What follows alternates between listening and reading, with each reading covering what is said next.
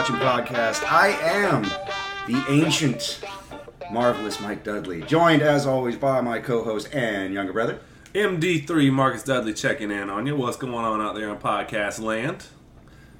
How you doing, sir? I'm good, man. How are you? Can't say busy with work, so give me another answer. How are you? What's been going on? Recently turned the big 4-0, so Happy birthday. Yep, had that party, and it was fun. Merriment was had by all, so been focused on that. And, man, just trying to keep the wolves at bay, mostly. Yeah, it's a tough act, man. They're coming no matter what. All the time. Yeah, the reason I said we can't say work is because I've noticed that like all of our podcasts, we're like, hey, what's up? We're like, oh, just working. I'm going to die soon. I'm just working. Toil. So I mean, it doesn't make it not true. Yeah, no, it just made me feel sad after listening to it. I was like, God damn, that really is all we do.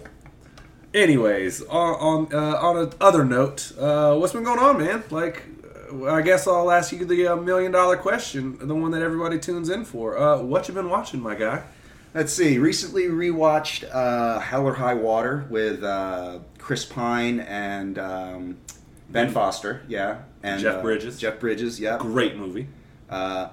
Modern uptake on the classic cowboy theme. And it was really cool, like, when I say classic, like, all the tropes are there. Like, there's the relentless sheriff, the final shootout with the bad guy. Literally, you could set that story in the Old West, and the only difference is they drive Mustangs instead of ride them. Pretty much. Pretty much. But yeah, it's bank robberies and yeah. I mean, short story is basically two brothers are trying to save their farm from the bank, and so they decide that they're going to go on a bank robbing spree of the chain that's trying to take their house. So they're going to steal the bank from the money. They're going to change it out at the casino, and then buy off their farm, basically. And yeah, some shit goes haywire, and as it always in these kind of things, it goes pear-shaped really, really quickly. Yeah. No, it's written by the who's just incredible at pretty much everything he does, in my opinion. Taylor Sheridan, who does Yellowstone, which is like the new Walking Dead in terms of the sense it's like one of the highest watched cable television programs of all time. Super highly acclaimed. Wrote, what else? He wrote Hell or High Water. He wrote Sicario. He directed Wind River and wrote Wind River. Great movie. Yeah. Shout out to Jeremy Renner. Yeah, so he's pretty good at what he does. But no, that movie is brilliant though, man. Hell or High Water, that's my shit. Yeah. Like I said, just really, really good modern take on the classic cowboy themes. It's all the tropes are there, and you can kind of see them coming a little bit, but they pay off, like they earn it. That it's not like they're trying to just shoehorn them in or anything like that. And it's really beautifully shot. And Jeff Bridges is this like really dour, like brooding, like sheriff. It's literally like 3 days to retirement, and I'm going to catch him before they send me off to the porch. Pretty much. So pretty much. Also, shout out to the lovely, who I'm going to go ahead and just do it, give her the underrated performance of the week, Katy Mixon. She plays the waitress in there that won't give the $100 bill. Yeah. And she's like, that money that you call evidence, that's going to pay my light bill. So yeah, I'm going to go ahead and need that back from you. Right. No, she's awesome. She stole that role, and she is also in Eastbound and Down as April, and she is wonderful in that show. So you, my friend Katy Mixon, get the underrated performance of the week, of the century. We salute you. Yeah, no, she's awesome, man. I'm such a fan of that show, of Eastbound and Down, that like, kind of like, I've said it before, like anytime Reno 911 or like Workaholics, anytime I see somebody from that world, I'm like, oh hey, like that's that person, that's one of my friends. So yeah. I always look out for her. She was on a sitcom for a while. Basic Familiar. Yeah, she was like Mike and Molly or some shit like that. I think it was, yeah. It was one of them. So she's had a pretty good little career, man. So good for her. She's, especially in this movie, like she's so charming, and like she says so much about her character and just the way she talks and the way she carries herself. It's not even like the dialogue that she says. It's just she's this really mousy, demure waitress until you try to fuck with her, and then she gets like all types of like neck cranky, sassy. Yeah.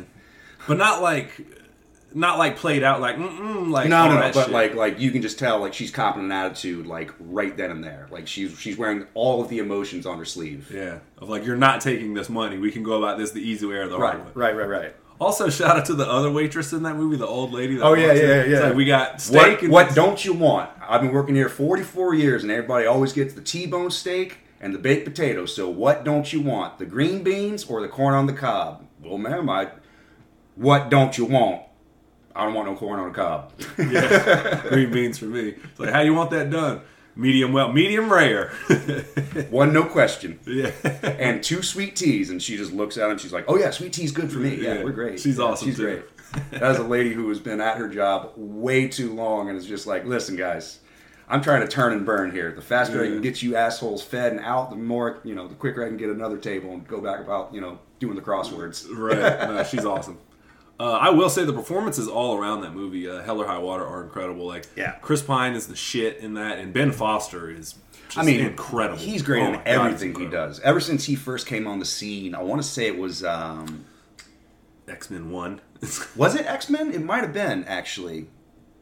I'm trying. That's the first time I remember seeing him. I'm sure he had worked before that. That was the first time I remember seeing him. Yeah, as but Angel. I mean, he was awesome in Alpha Dog. God, what else? Oh, 310 to Yuma as like the second to Russell Crowe.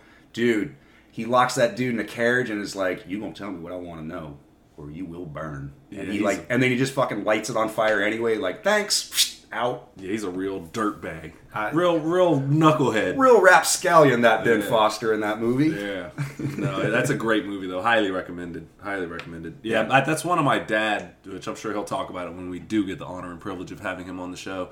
I'm sure he'll talk about that movie a lot. Yeah, because he's a big Western guy. So, spoiler alert or a teaser for an upcoming episode. Maybe run down some of his favorite Westerns. So, we'll circle back to that one. What else you been watching though, man? I know there's got to be more than that. Let's see. After that, I saw this movie called The Bad Batch. The Star Wars cartoon, or you said it? No, not the Star Wars cartoon. It's live action. I wish I could remember the director's name. I'm not going to look it up because I'm lazy. It was Mario Van Peebles. It was not Mario Van Peebles. Okay, well, we know who it's not. But it's got Jason Momoa and Suki Waterhouse. Let's see, who else is in there? Giovanni Ribisi, Jim Carrey. Wait, Jim Carrey's in it? Jim Carrey's in it, in a really surprising role. Like, it took me a long while to realize who he was in the movie because he plays, like, he's a mute, like, desert wanderer, so he has zero dialogue the entire movie, and he's like got like scruffy long hair and this big bushy beard. He's all like like suntanned and like looks haggard as shit. So basically it's this dystopian future where they basically just take all undesirables and they put them in like this block in like West Texas and just like let them roam free. Like, nope, this is your life now. Just you're caged into this like impenetrable barrier like wasteland, and Keanu Reeves plays this religious cult leader called the Dream. Keanu.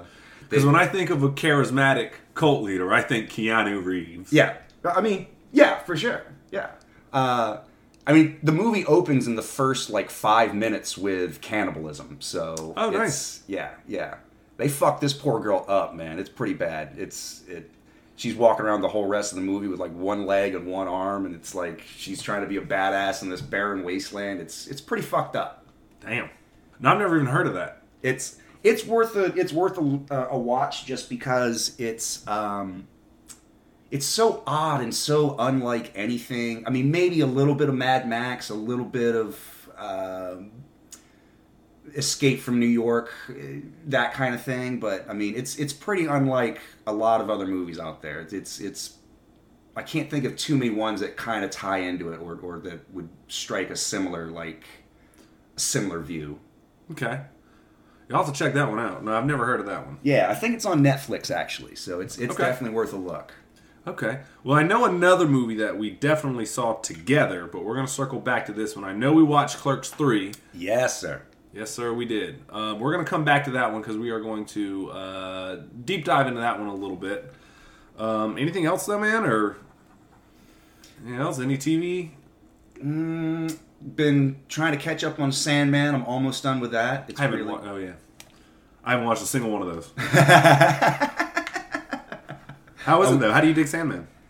I really like it. It's sort of like every Cure song meets Salvador Dali.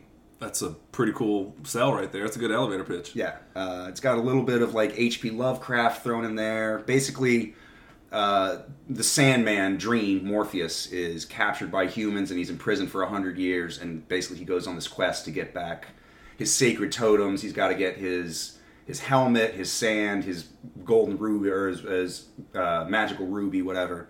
And he has to go meet Joanna Constantine. He has to go fight Satan. He has to go meet with Cain and Abel. Okay. Traverse the dream world and all points in between. And it's just really trippy effects. And like you can tell Netflix poured a lot of salad for this. Okay. Who plays the devil?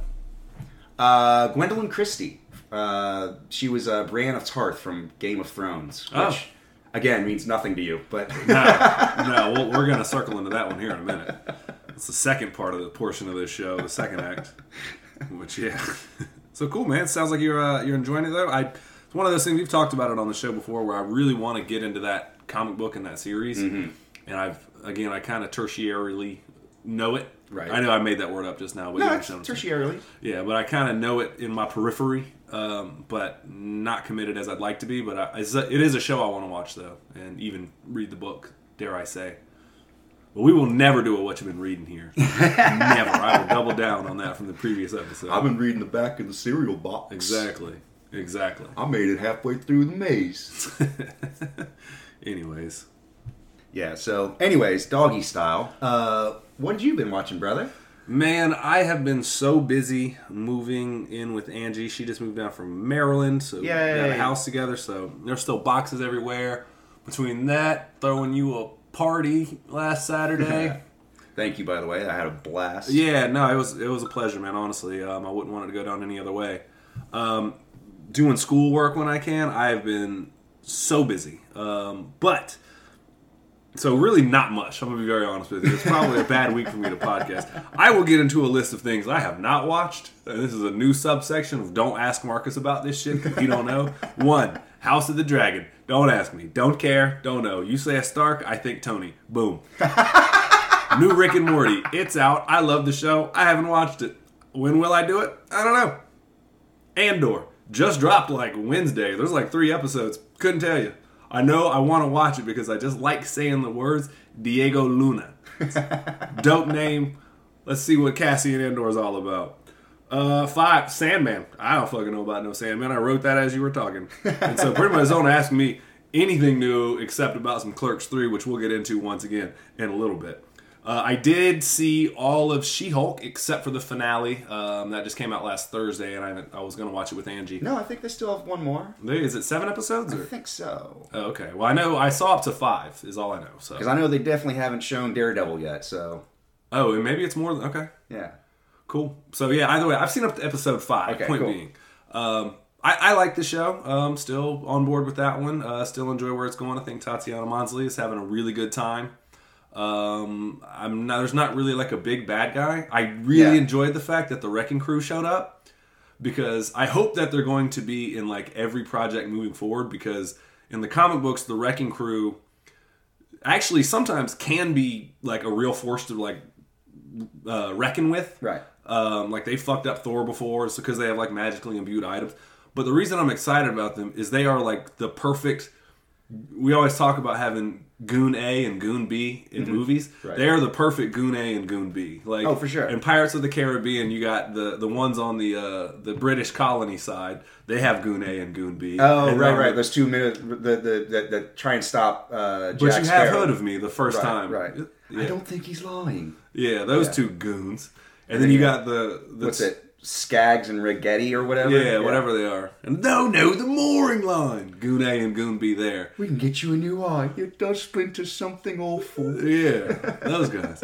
So the Wrecking Crew could just be perfect cannon fodder moving forward sure. in the MCU. Anytime you just need, like, faceless henchmen or not even faceless, like semi-recognizable henchmen. Like, yep, we just brought in the Wrecking Crew for sure. So that made me smile a lot, and they got ran through very quickly by She-Hulk, which she's not She-Hulk a lot in the show. So, but it's fine though. I got to see them show up, and they had some magic items, and they did 0 damage to her, and then they got tossed appropriately. So yeah, that's one of my main problems with this show is that other than the social aspect of being a superhero, she's not really encountering any like real problems with being a She-Hulk. Like there's no learning curve, she's just kind of crushing it, which is fine, but it makes for a really boring television series or like superhero story. Like that, it's the reason why Superman like is only popular up to a certain age with kids, because eventually you just get tired of seeing him win all the time. It's like, gee, bullets don't hurt him. He's really awesome at what he does. Yeah. What are we like? What am I tuning in for every week? Not much moral wiggle room. Yeah. I mean, there's never the moral quandary of like, I have to either save the room full of puppies or the one child. I can't do both. Like, yeah. No, I mean, I still like the show though. I mean, for what it is, she is kind of crushing it a little too well at being a Hulk. Like, there's not enough conflict in her. It's just like, it's mostly enough. I've accepted what the show is now because it showed me what it is. It's the wrinkles of her life now that she wants to just move on, and because episode 1 was her like, there's no need for me to ever be a Hulk, right? And now it's like the whole story arc that we didn't see on screen of Bruce Banner and the Hulk merging into one person or one body, as it were, one body and mind combined. It's kind of just on her own terms. It's like, oh, these are the wrinkles that life's going to throw at you. Sometimes it is necessary to be a Hulk. And guess what? You're going to have to be a Hulk whether you like it or not. And it can be to your benefit. So it's just kind of that. And it's not really a superhero show, which I give them credit. We've always said it on the show before that I think a lot of these superhero shows and movies work best when it fits into a genre and it just happens to have superheroes in it. Like sure. Logan being a Western. This really is a court procedural, a comedy, like an Ally McBeal or something like that. Yeah. That just happens to have a She-Hulk in it.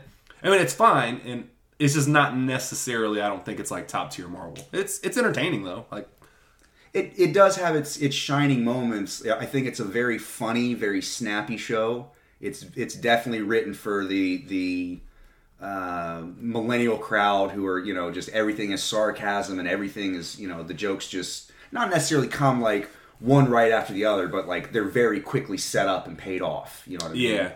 Yeah. It's that there's not too many like long-standing running gags or jokes that take the entire episode to pay off. It's very much like, I don't know, Seinfeld, Friends kind of thing. A little bit. Which is fine. Just again, I don't particularly like those shows, so it's not really my flavor of Kool-Aid, but, there's only like, I want to say like 7 or 8 episodes, so, at this point I'm, episode 5, there's no reason for me to stop. I might as well just finish eating the fucking cake. Pretty much, that's how I feel. Plus, we got to get to Daredevil, so they left off on season 5 with, spoiler alert, but whatever, showing his helmet in the, at the fashion designer's place. Oh yeah, the guy who's like designing all the costumes for superheroes. Yeah. Which that guy ruled. That guy, I enjoyed his character. So, other than that, you know me, I get on these weird kicks, and I remember about movies that I watched at certain points in my life. And there's a movie I saw. I didn't see it in theaters or anything, but I remember it came out on DVD, and I rented it, and I fucking fell in love with this movie. And then I saw it progressively in rehab, probably like 2 or 3 times. But it's still a good movie, and I watched it again recently. I've seen it a bunch of times. It's kind of like The Soloist in this fact that it's not really... Like, most people will be like, man, I really got to be in a mood to watch that. But I can just watch the shit. Just if it's on, I'm like, fuck. It's like Blow is the same way. If Blow is on television, it is really hard for me to not watch that movie. Right. But without further ado, it's the movie Flight. The Robert Zemeckis film? Yeah, Denzel Washington is the pilot? Yeah, pilot. I was going to say Sky Captain, but I knew that wasn't right. Right. And he inverts the plane in order to save it from crashing, basically. Not save it, but to lessen the impact and try and save as many lives as he could. Yeah. Yeah. But that's the. Have you ever seen it? Truthfully? Yeah. Okay. I definitely have seen it. It wasn't very convincing, but I I think we actually watched it together once, and you were drinking.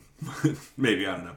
But no, it's also in news. Water wet. Water equals wet, right? But no, I really like that movie, man. Like, only because it is about that, but it's as somebody who's in recovery and like just so much of. Granted, I've never been a pilot in my life. You know, I'm gonna get a little bit kind of pivot a little bit here, y'all. So bear with me.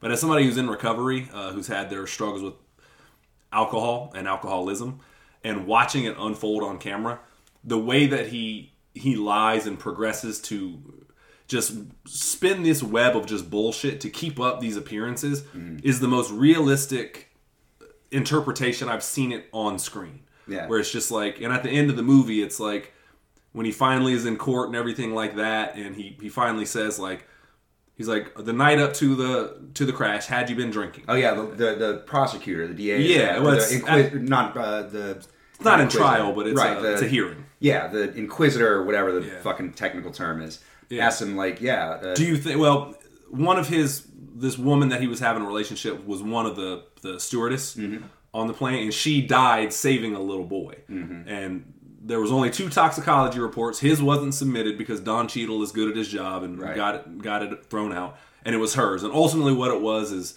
they found these 2 little mini bottles of liquor, and it was them asking, it was either you or the woman who's dead drank these bottles of liquor. Right. And at that point, he just, in the middle of court, just said, and I'm getting goosebumps thinking about it, he's like, God help me. And I'm like, what? And he just says, God help me. And he said, no, I don't think it was her that drank them because I drank it. I drank the night before. Right. I drank the day of. Hell, I'm drunk right now. I'm drunk right now. Yep. And everyone blows up, like, oh shit. And everyone behind him on his team had gone through so much to fucking done well at their jobs and this and that to try to get all the toxicology reports buried. And it's just like, and just for him to be honest in that moment, and like him later go on as the movie's wrapping up, he's talking about like, it was at that point that I realized that I had hit my quota of telling lies. Right. It was like I had a certain limit and I just could not tell another one at that point. The bullshit threshold. Yeah, and he said, boy, I wish it would have came sooner. Just one more lie, and I might not be sitting here with you fine people today. And he's telling it from prison. You know? And it's just, that movie gets to me in a weird way of just like watching the progression of his alcoholism, the bullshit which he goes through. Everyone else is trying to help him, and not to get too into it too much, but there's a line in a certain book that I read fairly often. It starts with the first 2 letters of the alphabet, or the first letters of the alphabet. You can usually find it in the front of your phone book, but but it talks about Arn Anderson. Yeah, exactly. But it talks about your man being able to get tight at just the right time, and what they mean by that is like, somebody might be sober for a while, and then it's like, you're like, I promise with solemn vow, like, I'm not going to do this, and they mean it. Right. And then, like, right when this opportunity comes, like, be a job interview, or, like, just don't show up drunk tomorrow for court. Right. And it's something in this compulsion of this person. I'm going to fuck this one up. Yeah, you just fuck it up at just the right time. It just talks about your man getting tight. Fold like an origami swan. Yeah. Yeah. And knowing what I know about myself and some of the bullshit I've been through and put myself through, and watching him like day of and sober for like 2 weeks, and then he sneaks in, or he goes into the adjoining hotel room, and he gets into their mini bar, and just throws it all away.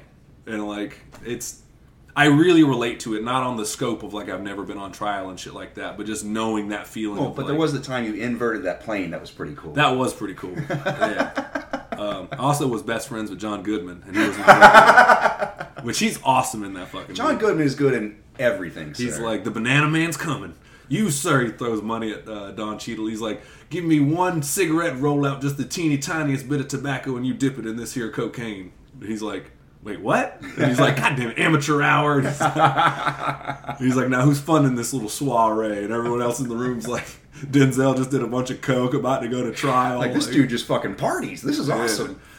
No, so John Goodman, he's Cheadle, a maniac in that movie, dude. He's only in it like 3 scenes, but I mean, he captivates. I mean, he's fucking he takes up a lot of space, and I don't mean like physically as well, but like in that movie, he takes up a lot of fucking space. Yeah. Yeah, when he's on screen, it's his screen for sure. Yeah. And that's saying a lot hanging out with Denzel. So, but no, I went back and watched that, and I also they play the song "You Just Keep On Using Me," the Bill Withers song. Sure. They play it. It's on the soundtrack, and every time I hear that song, which I think Bill Withers is the most, if one of the most, if not the most underrated American singer-songwriters in history. Didn't he draw Calvin and Hobbes? Yes, that was okay. Bill Withers. Bill Withers? Okay. Yes, he did that too. Okay. Yeah. So, yeah, anyways. So, weird association with that. I don't know where I was going with that. But, yeah, that song's in it. So, now every time I hear that song, I think about that movie and vice versa. So, yeah, man. Fucking love that movie, though, man. Flight. Okay. Flight. Yeah. Robert Zemeckis is a treasure. The dude did Roger Rabbit, Forrest Gump, like...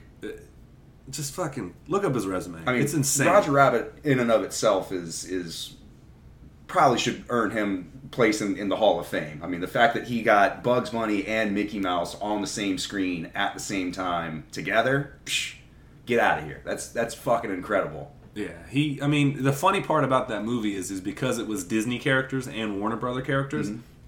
Each one of them had to have an equal amount of screen time. Like, could not have a second more than the other one. Right. And even when Daffy and Donald were doing the dueling pianos, mm-hmm. they couldn't... That's a great scene. Yeah, they couldn't have one actually best the other. Like, you know how usually Bugs Bunny will best Daffy by the end, or Daffy's own hubris will best himself? They couldn't do that with those two. They had to, like, be evenly matched. Right. Which is fucking hilarious that they actually took the time, like, those were the terms, so... Like, not only did they have to have the same, like, second of screen time, they went down frame by frame to make sure that Mickey and Bugs were on screen for exactly the same number of frames, like meticulous kind of thing, like a legal nightmare to get done, and it still works, and it's a great movie. Great voice acting, and Bob Hoskins is great. Eddie Valiant. It's a great detective noir thriller. Essentially, it's about murder and like adultery and crimes of passion and it spirals out into this whole, like, cable car conspiracy thing. Like, it's fucking great. And then Christopher Lloyd is... Which we did not give Judge Doom enough credit on the greatest villain. We should have seated him a little higher, personally. Maybe. We tried. We tried. That might have been his downfall, is that he wasn't seated higher. Yeah. I think...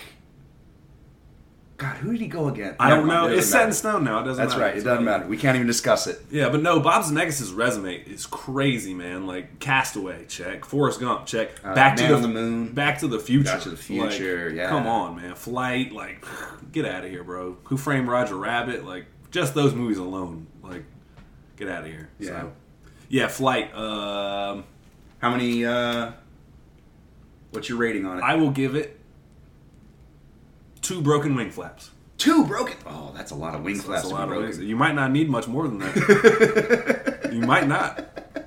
I don't know exactly how many wing flaps. I do know how many wing flaps are playing, but I would hope at least 2. 2? 2's a lot. 2's a lot. Yeah. No, but Flight, man, I absolutely love that movie though. But we are going to talk about a little bit of Clerks 3 real quick, but I think first we should take a break and visit with our sponsor. Oh, we have a sponsor? We do. Our sponsor is Batgirl, and we will talk to you about that soon. Be right back. Nah. And thank you for our sponsors, Warner Brothers Batgirl and David Zaslav. Batgirl. When you want to burn down your streaming service for the insurance money, Batgirl is here for you. Because that's ultimately what's happening. Anyways, moving on to Clerks 3. You know, I was really looking forward to that one, too. Oh, yeah, right.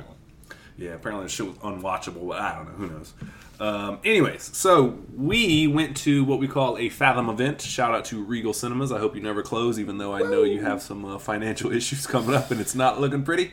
If I had the money to privately own that place, I would just buy it and just show all the great movies that I like. That would be the new new home of Cap City Video Lounge right there. Just dunzo. Well, I think Regal as a company is in a lot of financial. They might not bounce back from this COVID thing, so we'll see.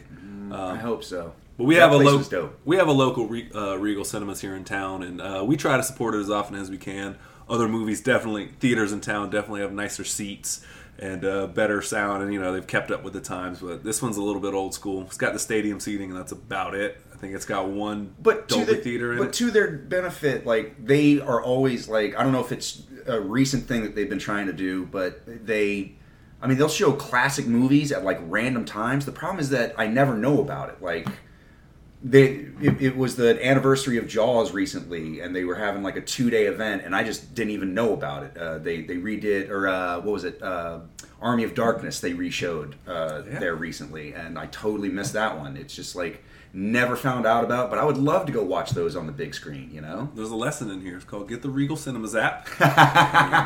Check it once a day. But yeah, no, point being, we say all that. They do Fathom events there, and we got to go check out, like we did with Jay and Silent Bob Reboot. They did the same thing for Clerks III. They did a 3-night event, Friday, Saturday, and Sunday, all at 7 p.m. And I do my job, because that's what I do here. That's my half of the bargaining here at What You've Been Watching. So yeah, I put the word out to Michael, letting him know that Clerks 3 was going to be airing, and the last night it was going to be showing was that Sunday. So we slid in right on time, caught the Sunday 7 o'clock showtime, and we watched it, and we were going to report on it. First impressions, Michael, what did you think about Clerks 3? I think it was a really, really great close to the Clerks saga up until the last, like, 10 minutes.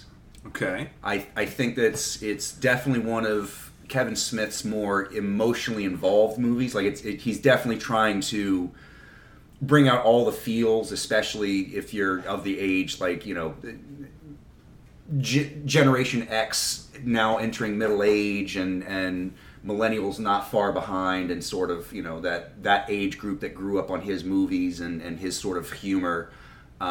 It's sort of coming to terms with them being phased out, and also coming to grips with their own mortality, which is, you know, a direct reflection of the heart attack that he had, was it like 4 or 5 years ago? Like 3 or 4, I think. Something like that. So basically, the summation of the plot is Randal Graves, who we know from the original Clerks, Clerks II, and a couple of other Kevin Smith movies, has a heart attack, and he decides that he's done wasting time, and he's going to make a movie about his life, and so he ultimately decides to make the movie Clerks. And so it's very self-referential. There's a lot of callbacks to the original.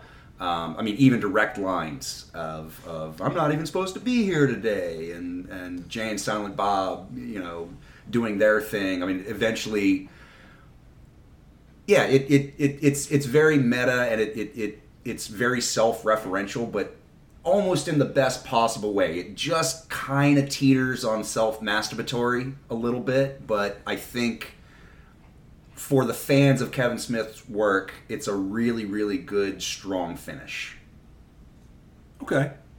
There's parts you said in there I can definitely agree with. There's parts not so much on. Sure. Okay. Let's get into it. If I may, first off, I did enjoy the film. I definitely did. I walked out of there not really knowing what to expect. I'm going to be honest with you. When I bought the ticket, I will always support Kevin. I like what he does. I like him as a person.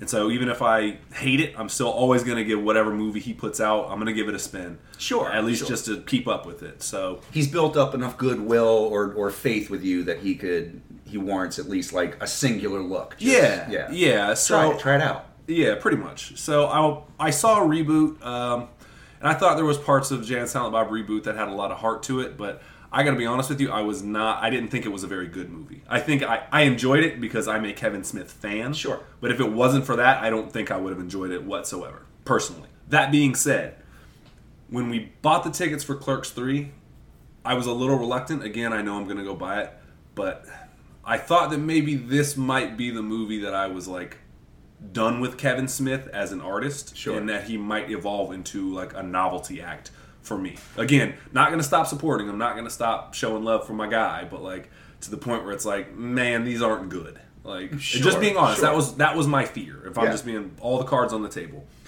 Thank goodness that wasn't the outcome. I actually really did enjoy the movie. It's interesting to see how much the Clerks franchise has pivoted from where it started, being a very humble, independent thing, to where it is now. I will say this, though. I think it was his most honest movie. Outside of maybe like Chasing Amy, because it's very Sure. biographical in a weird way, but at least with Chasing Amy, he did it. He was nice enough to not have told you the story 40 times before. Yeah, I see that for sure. But here's the thing, though, man. I wish that I almost knew nothing about Kevin Smith. I think I would have enjoyed the film more. Because I do listen to the podcast, and he is a little bit of a, and I don't mean this in a mean way, he loves to talk. He's an auteur for sure. Yeah. And hey, that made a rhyme. I know, that's what I do, man. You're a poet. You didn't even know it, Silent Bob.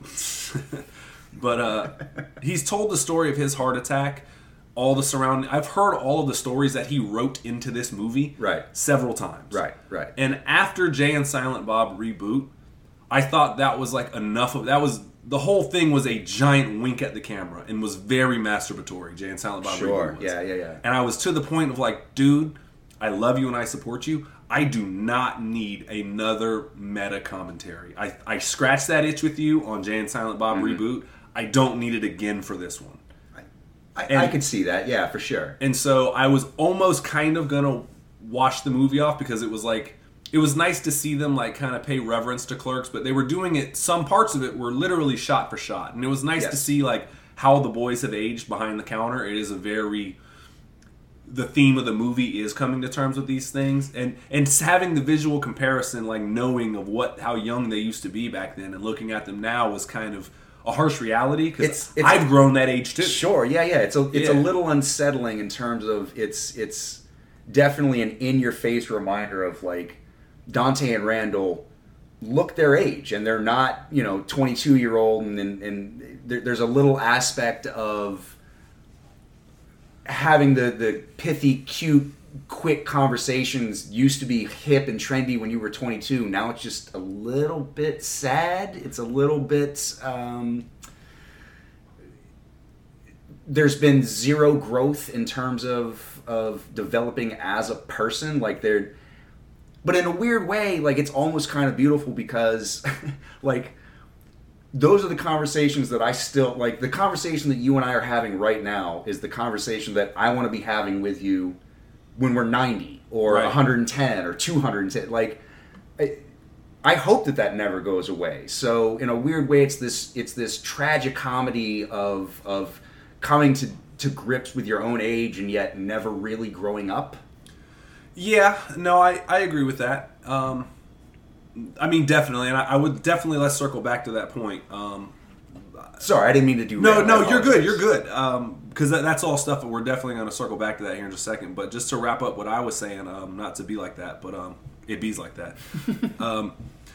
It was kind of a harsh reality, and it was very meta up to that point. I was watching them remake Clerks with the stories I've heard him tell about Clerks. Mm-hmm. And all the stories I've heard him tell about his heart attack. And it was beat for beat, like, all right, Kevin, like, I'm just watching a visual story of you telling me the things you've already told me. Right. And at a certain point in the movie, Dante, and I think this is maybe where me and you differ, and this is why I wanted to finish up on the point where we might pivot differently, is at one point Dante, they're making Clerks, in Clerks III, all right, and Randal is the director, Dante's a producer, and they're going through one of these scenes that they did in the original Clerks. And at that point, it's hard to describe this, but Dante breaks character of the Dante that he's filming, and he becomes the Dante that we know in Clerks III. So he's not acting anymore. Right. He stops being. It's difficult because in the movie his character's name is also named Dante, and it's Dante playing himself. So he stops being Dante the actor, or stops being Dante the character and becomes Dante the real person as we're watching him. Yes, that's a good way to describe it. And he looks at Randal, and they have this huge falling out. And at that point, I had this giant sigh of relief. Was like, oh, thank you. Right. Because I couldn't go I was losing my interest in the sense of like, I've heard all of these jokes before. And I'm not saying they're not good jokes, but they were funny the first time I heard them. Sure. And now I'm just seeing them written in a different way. And it was like, man, like... Right. Like, this was great the first time I saw it when it was called Clerks. Yeah, and also when you told me the story on the podcast that I've heard you say for years now. Right. And then he did something meta that I really appreciated that was new, at least. It was like, oh, a breath of fresh air. And it was ultimately...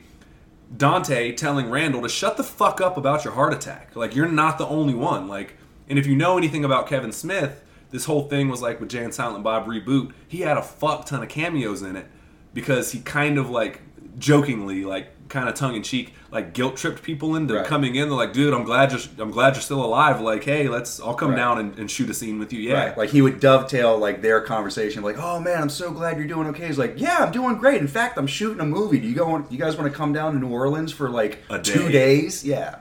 Yeah. And you were like, well, I mean, he's like, come on, I just had a heart attack. Yeah. So, and it was kind of him telling himself, like, at Dante, through the lens of Dante, like, dude, shut the fuck up about it. Like, it's not all about you. Right. Like, and I thought that was one of the most honest moments I've seen to pivot from where it was just minutes ago to where it went there was just, I was like, bravo. Sure. Bravo. And it was that, it got my attention invested back in where I was with the boys behind the counter. So, I mean, ultimately, the crux of the movie turns into Randal realizes, like, he sets out to do this whole thing to tell his, like, life story and, like, get his voice out there. And he sort of has this moment of realization that it's not necessarily his voice, it's about the voice of all the people around him who influenced that voice. Yeah. You know, Jay, Silent Bob, Dante, what's his name? Trevor Furman's character. Elias, thank you. I could not. I'm going to kill myself for that one later. Yeah, you're good. You know, so yeah, it's this almost really weird meta, like the artist realizing his own influences and coming to grips with like, oh, my voice is so much everyone else's voice around me, rather than like, it's not necessarily my story. It's the story of how these people have turned me into what I am. Right. Yeah, I think that's very much so it. And like you were saying earlier about like the whole Gen X, or like Randal was very much so like back in the day, and people can attest to this, where it's like he was always the smartest person in the room. Oh yeah. And this and that and the third. And there's this beautiful monologue that Brian O'Halloran delivers as he breaks the character of Dante and becomes Dante as we know him. Mm-hmm. And he's saying that like you sit there and think, and you're writing this movie about yourself. And yes, we all know, we've all heard about your fucking movie. Trust me, you've made it very clear that this is your story. And he's like, but you've done nothing to live a life. Only thing that makes you cool is you're the fastest, the quirkiest. Like, you're a fucking 50-year-old man now. Like, that shit's not cute anymore. Right. All you've done is watch other people live their life, and you sit there and you mock it. Right. And that, when he said that, was like, oh shit.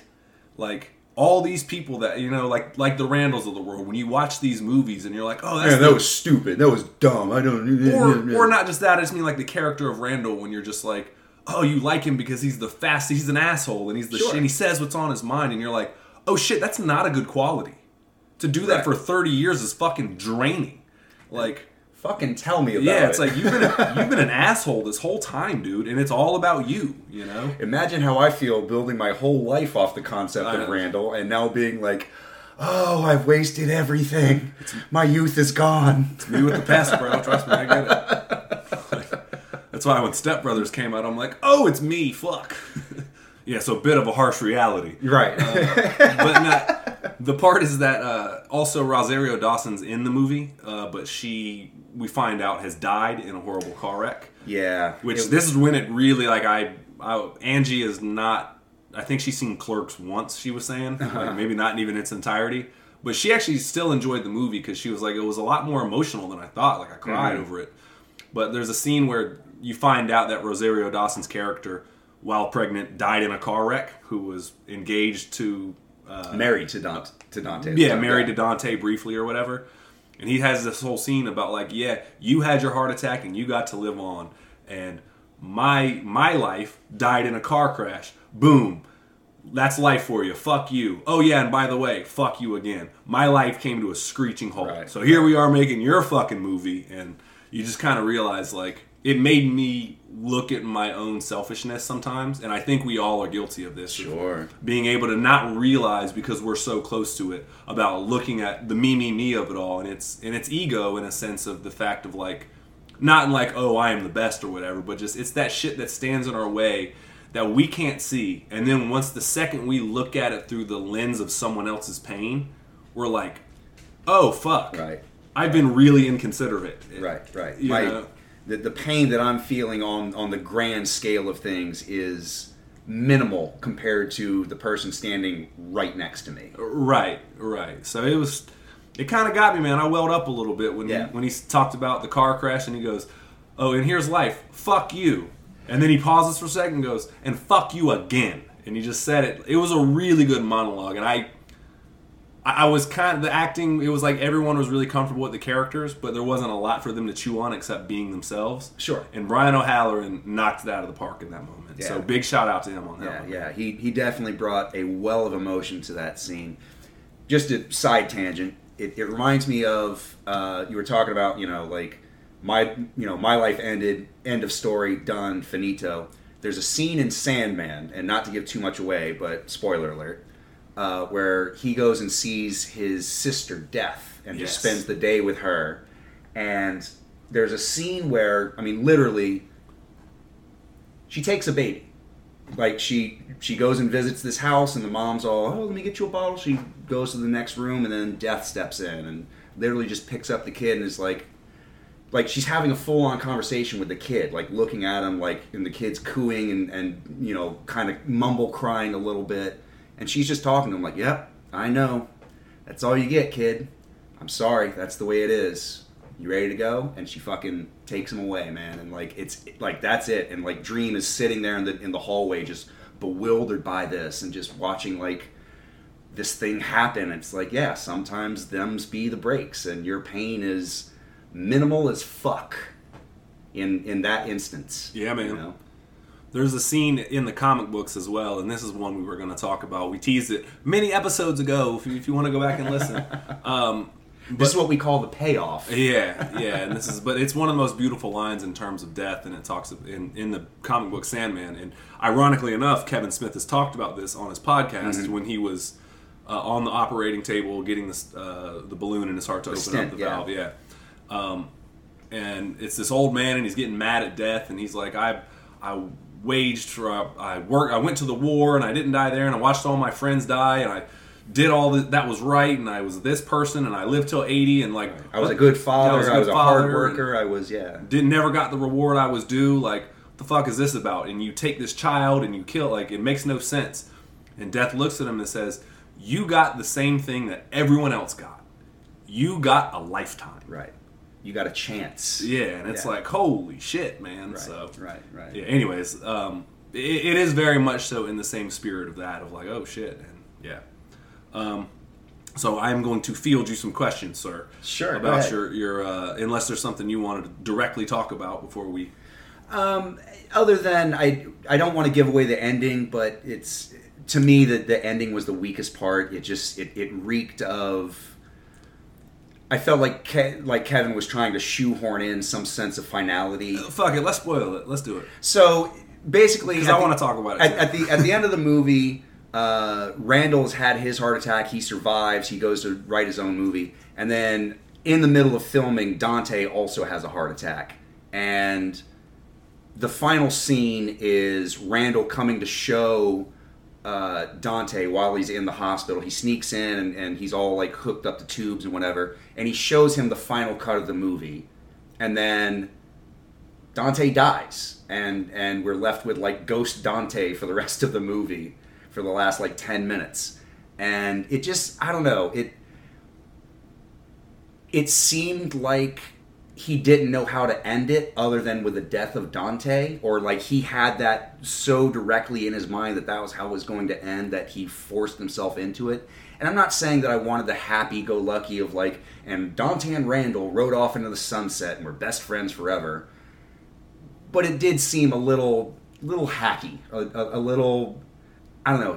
I felt like he didn't know how else to finish it, but with the death of one of the characters, and so he was just like, well, it's got to be Dante because we've followed him for the past 2 movies. So now essentially it's Randal's story. So I get that. I don't know if it was hacky. I definitely think it was abrupt. The only thing I'll say about it that kind of made me a little bit more okay with it is. originally, I guess, in the original draft of the first Clerks, it was going to end with Dante being shot in an armed robbery at the Quick Stop. Right.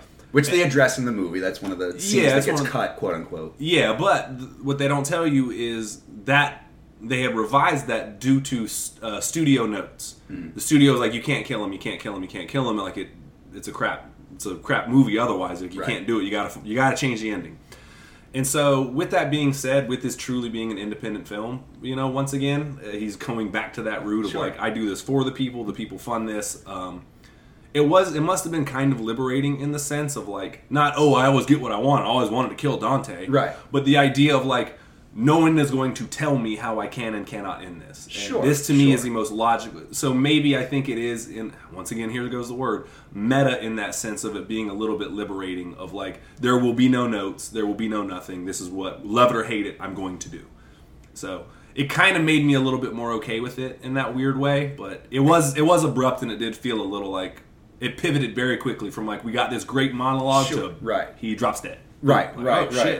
This really touching, endearing moment of, Randal basically is telling Dante, like, you're my brother, you're my best friend, and basically, like, I never realized that I wasn't doing this just for me, I was doing this for us, and I don't know how to live my life without you, and then just like, nah, we're good.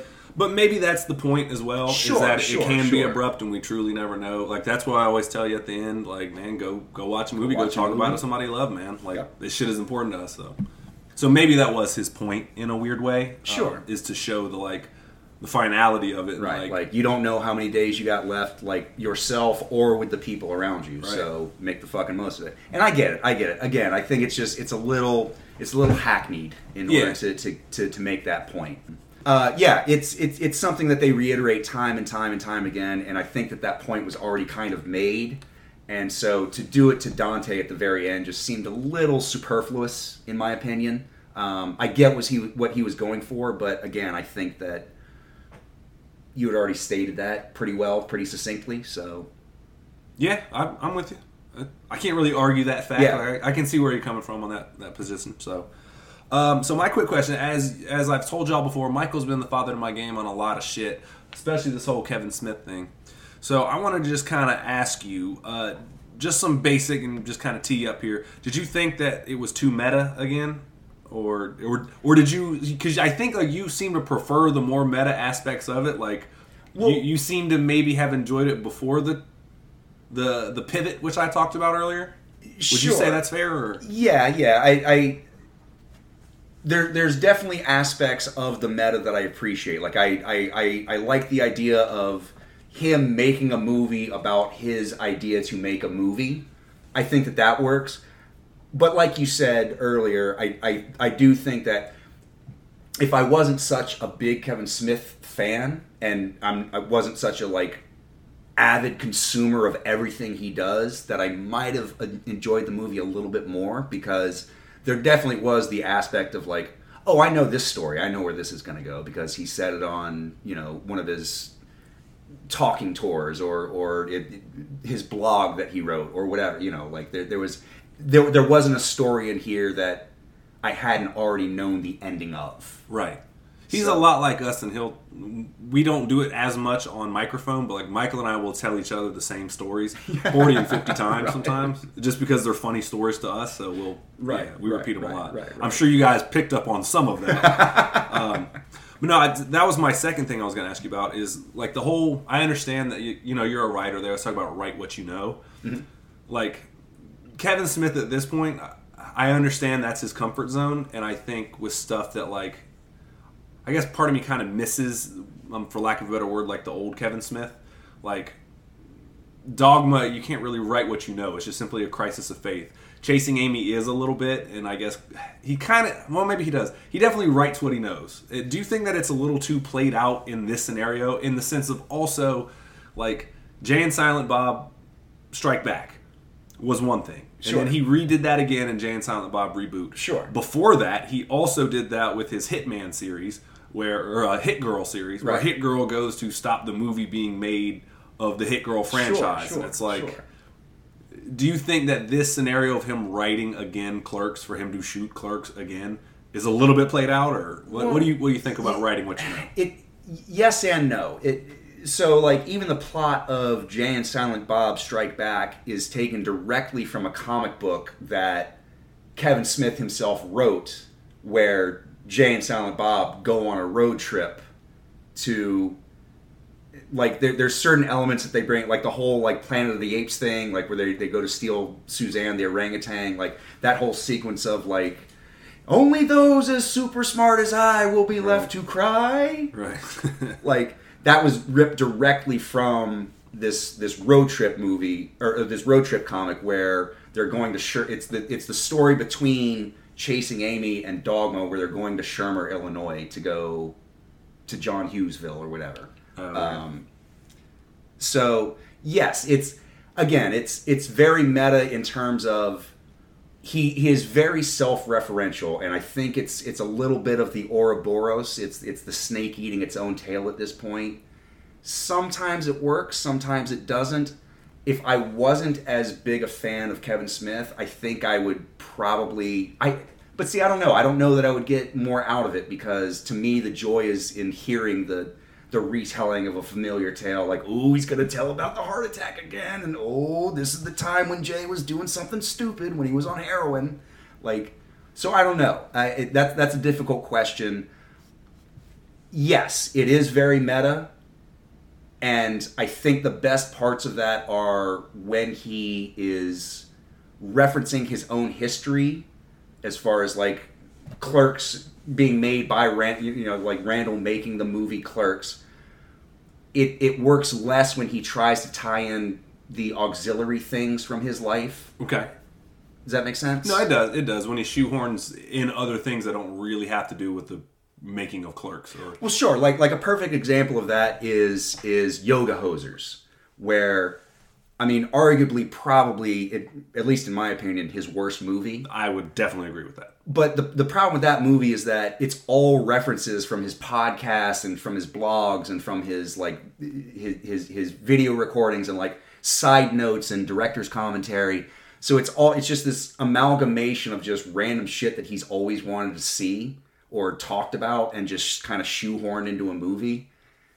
So when Kevin Smith gets too referential, that would be the result, is Yoga Hosers, you know? Yeah, it doesn't end well. Yeah. So I guess my next question is, I would say that I know he started smoking weed at a certain point. Yes. And I know that, so he was a big cigarette smoker, Clerks, because he said he was so Clerks, stressed. Clerks, Mallrats, Chasing Amy, Dogma, and Strike Back. He was a cigarette smoker. He didn't even start smoking weed until he did... he did the Jersey trilogy. Like, he smoked weed, but he wasn't like, he was like an occasional user. Yeah. It wasn't until Zach and Miri make a porno that he worked with Seth Rogen. Yeah. And where he, like, I'm not telling stories outside of school. Like, he's said this many times. Like, he became a full-blown pothead at that point. Yeah. So I guess my question is, so he's got the Jersey trilogy, and then he pivoted and did things like Jersey Girl and some other stuff, and then he kind of went back to it. And then, so there's these chapters. Do you think that this is, like, his release of Clerks III? Do you think this is, like, his natural next maturation as a filmmaker? Do you think, because he has definitely, if you look at his career, there's definite chapters. Like, sure. Dogma was the end of one, and then he kind of went back to the silliness with Strike Back, but in between that, he did some other things. Well, yeah, he had his experimental phase with Red State and Tusk and Yoga Hosers and all that good stuff. And then he kind of went back to the well a little bit with Reboot. Well, and then he directed a lot of TV stuff and series stuff, and then now he's sort of revisiting his original world of Clerks. Yeah. But how do you feel about his maturation as a filmmaker? Because again, I was almost to the point of, like, still supporting the guy, but you're kind of a novelty act now. But I have a second. I'm hoping for maybe another renaissance of the man. I mean, I will never deny that Kevin Smith is a little bit. How do I put this? He depends a little bit too much on his own lore. Like, I think that there's not many critics or film analysts that would deny that.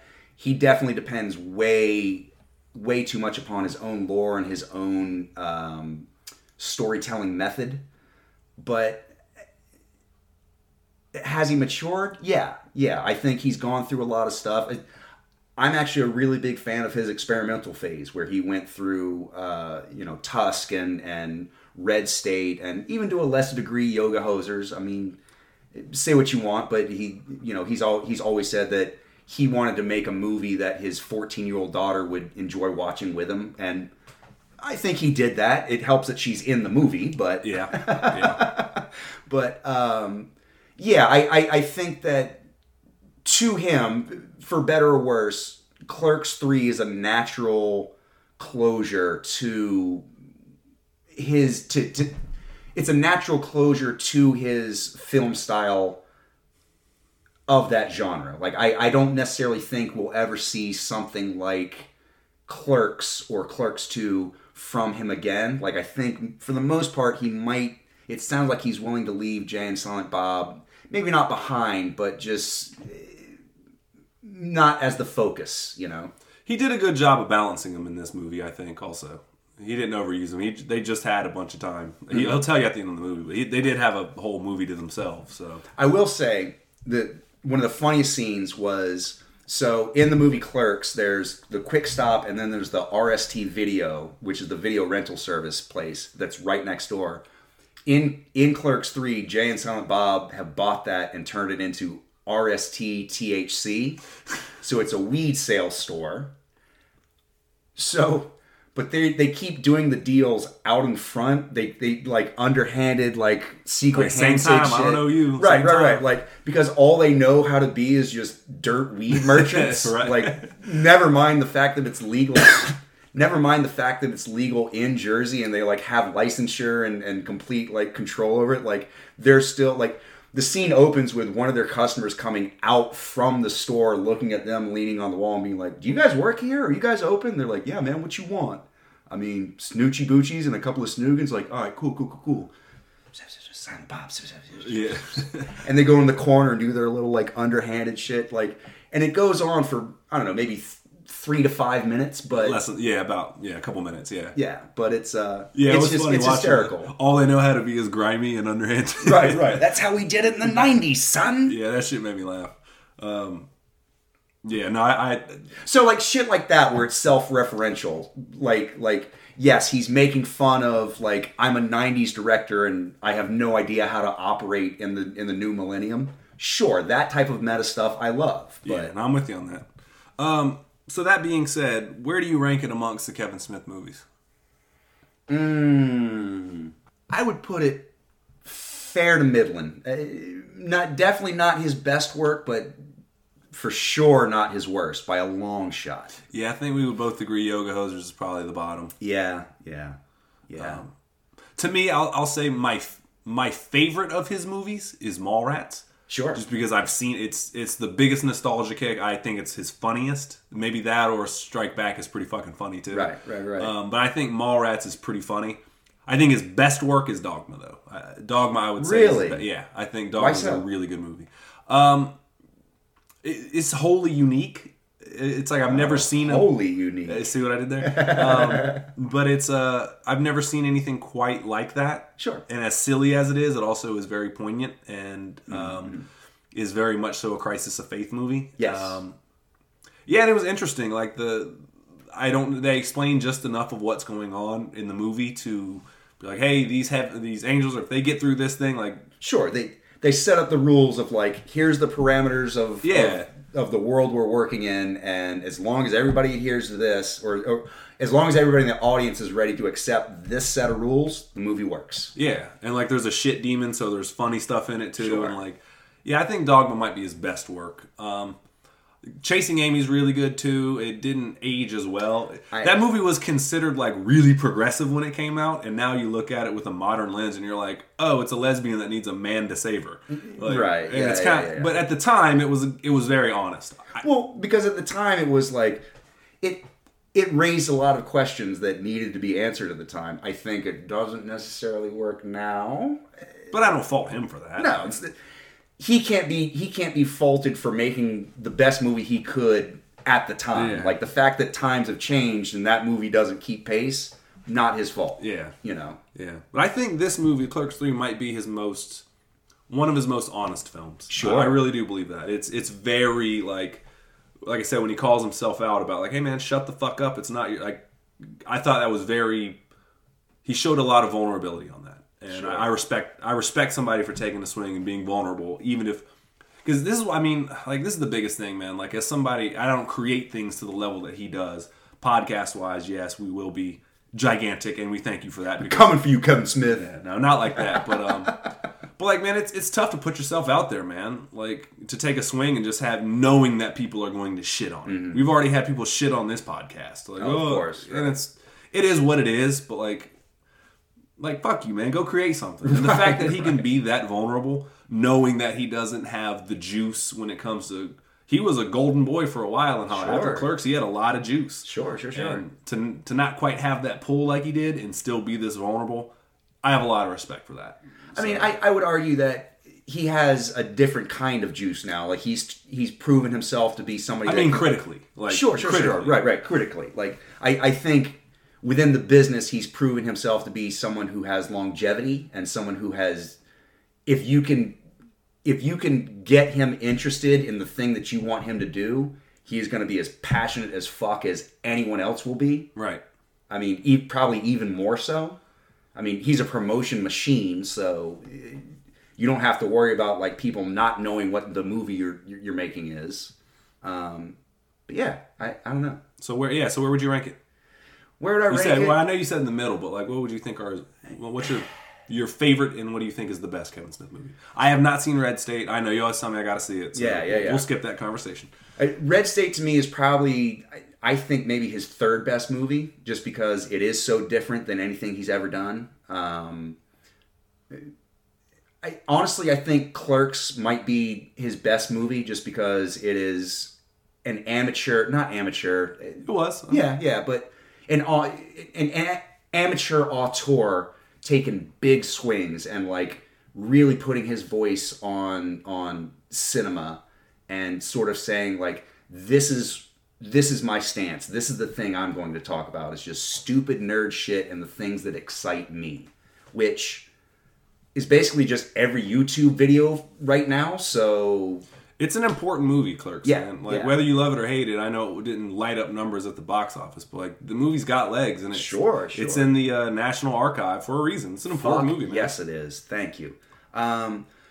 Mallrats might be number 2, but that's for more personal reasons than anything else. Honestly, I would put Red State right just barely above Chasing Amy. Or, I'm sorry, above Dogma. Chasing Amy a little bit lower, just again because it hasn't held up as well during the years. Then Jersey Girl. No. I like Jersey Girl. Jersey Girl's a good movie. It took a long time to get to the point, but Ben Affleck is amazing in that movie. Yeah, he's really good in that movie. He's like really, really underrated performance. There's a scene where he literally curses out his daughter, like, "You took everything from me, you little bitch, and I just want my life back." And it's like, oh shit. Can you imagine a parent talking to their fucking kid like that? Like, that's some real emotion right there. Yeah. I would put it... Tusk is maybe somewhere floating in the middle. It's really David Cronenberg, body horror, dysmorphia kind of thing, but I love it just because the dialogue is great. I like Tusk, too. It's a weird movie. It is a weird-ass movie. Do you want to see Justin Long get turned into a walrus? Have I got a movie for you? Yeah. With a lot of dialogue in between? Yeah. Then maybe reboot... I'm sorry. Clerks 2. Clerks 2, again, that's floating somewhere in the middle. It's... The problem with Clerks 2 is it's just kind of forgettable. There's nothing really that stands out with it. It's sort of... It very much is the middle chapter of a story. Maybe I would put that 5th or 6th on the line. Let's see. Then Jay and Silent Bob Strike Back. Reboot would probably be right behind that, only just because you have to... It's so self-referential to the first movie. Yeah. My low 2 would probably be Yoga Hosers and Jersey Girl. That's fair. I can't argue with that list too much. Yeah. I'll just also Cop Out. That was another big one. Yeah. He didn't write that though. Yeah, that wasn't necessarily. Zack and Miri Make a Porno. I like that. Oh, you know what? That's pretty high up. I like that movie. That's like upper mid card. Yeah, I would agree with that. That's like the Dolph Ziggler of nice. Kevin Smith movies. Yeah, I will say just before to bring it back to Clerks 3 real quick. It is very tonally different from the other two. That was one thing I did walk away missing. Was like the first one had like the Death Star scene where it's him talking about movies, Randal and Dante, and then like in Clerks 2 it was like the whole Lord of the Rings scene where it's like where he was ripping on movies and making a point about other films. Right. And this movie, the only thing that he talked about was Clerks. Yeah. And it was like, God damn it, like I want to Right. kind of like when that's like his whole thing, man. Right. Let's give me one scene of it. Where right. All he did was just do that, but with Clerks, and it's like, man, make fun of something, damn it. Make fun of Transformers or something. I don't know. Pick something, whatever. So cool, yeah. Clerks. Final review. Any final thoughts before we get out of here? I dug it. I'd give it one salsa shark. I was gonna give it 3 1/4 sticks of Chuli's gum. Okay. I'll give it 34. No, I'm just kidding. You better change that number right goddamn now. 37 something. Yes, thank you. No, I dug it though, man. Recommend it. It'll probably be on video streaming here soon. Yeah, it's not going to change your mind about Kevin Smith, but if you're a Kevin Smith fan or any type of completionist, you'll feel pretty satisfied walking away from it. I guess on that note, go see a movie. And talk about it with somebody that you love. Later on. Happy birthday, my guy. Thank you, brother.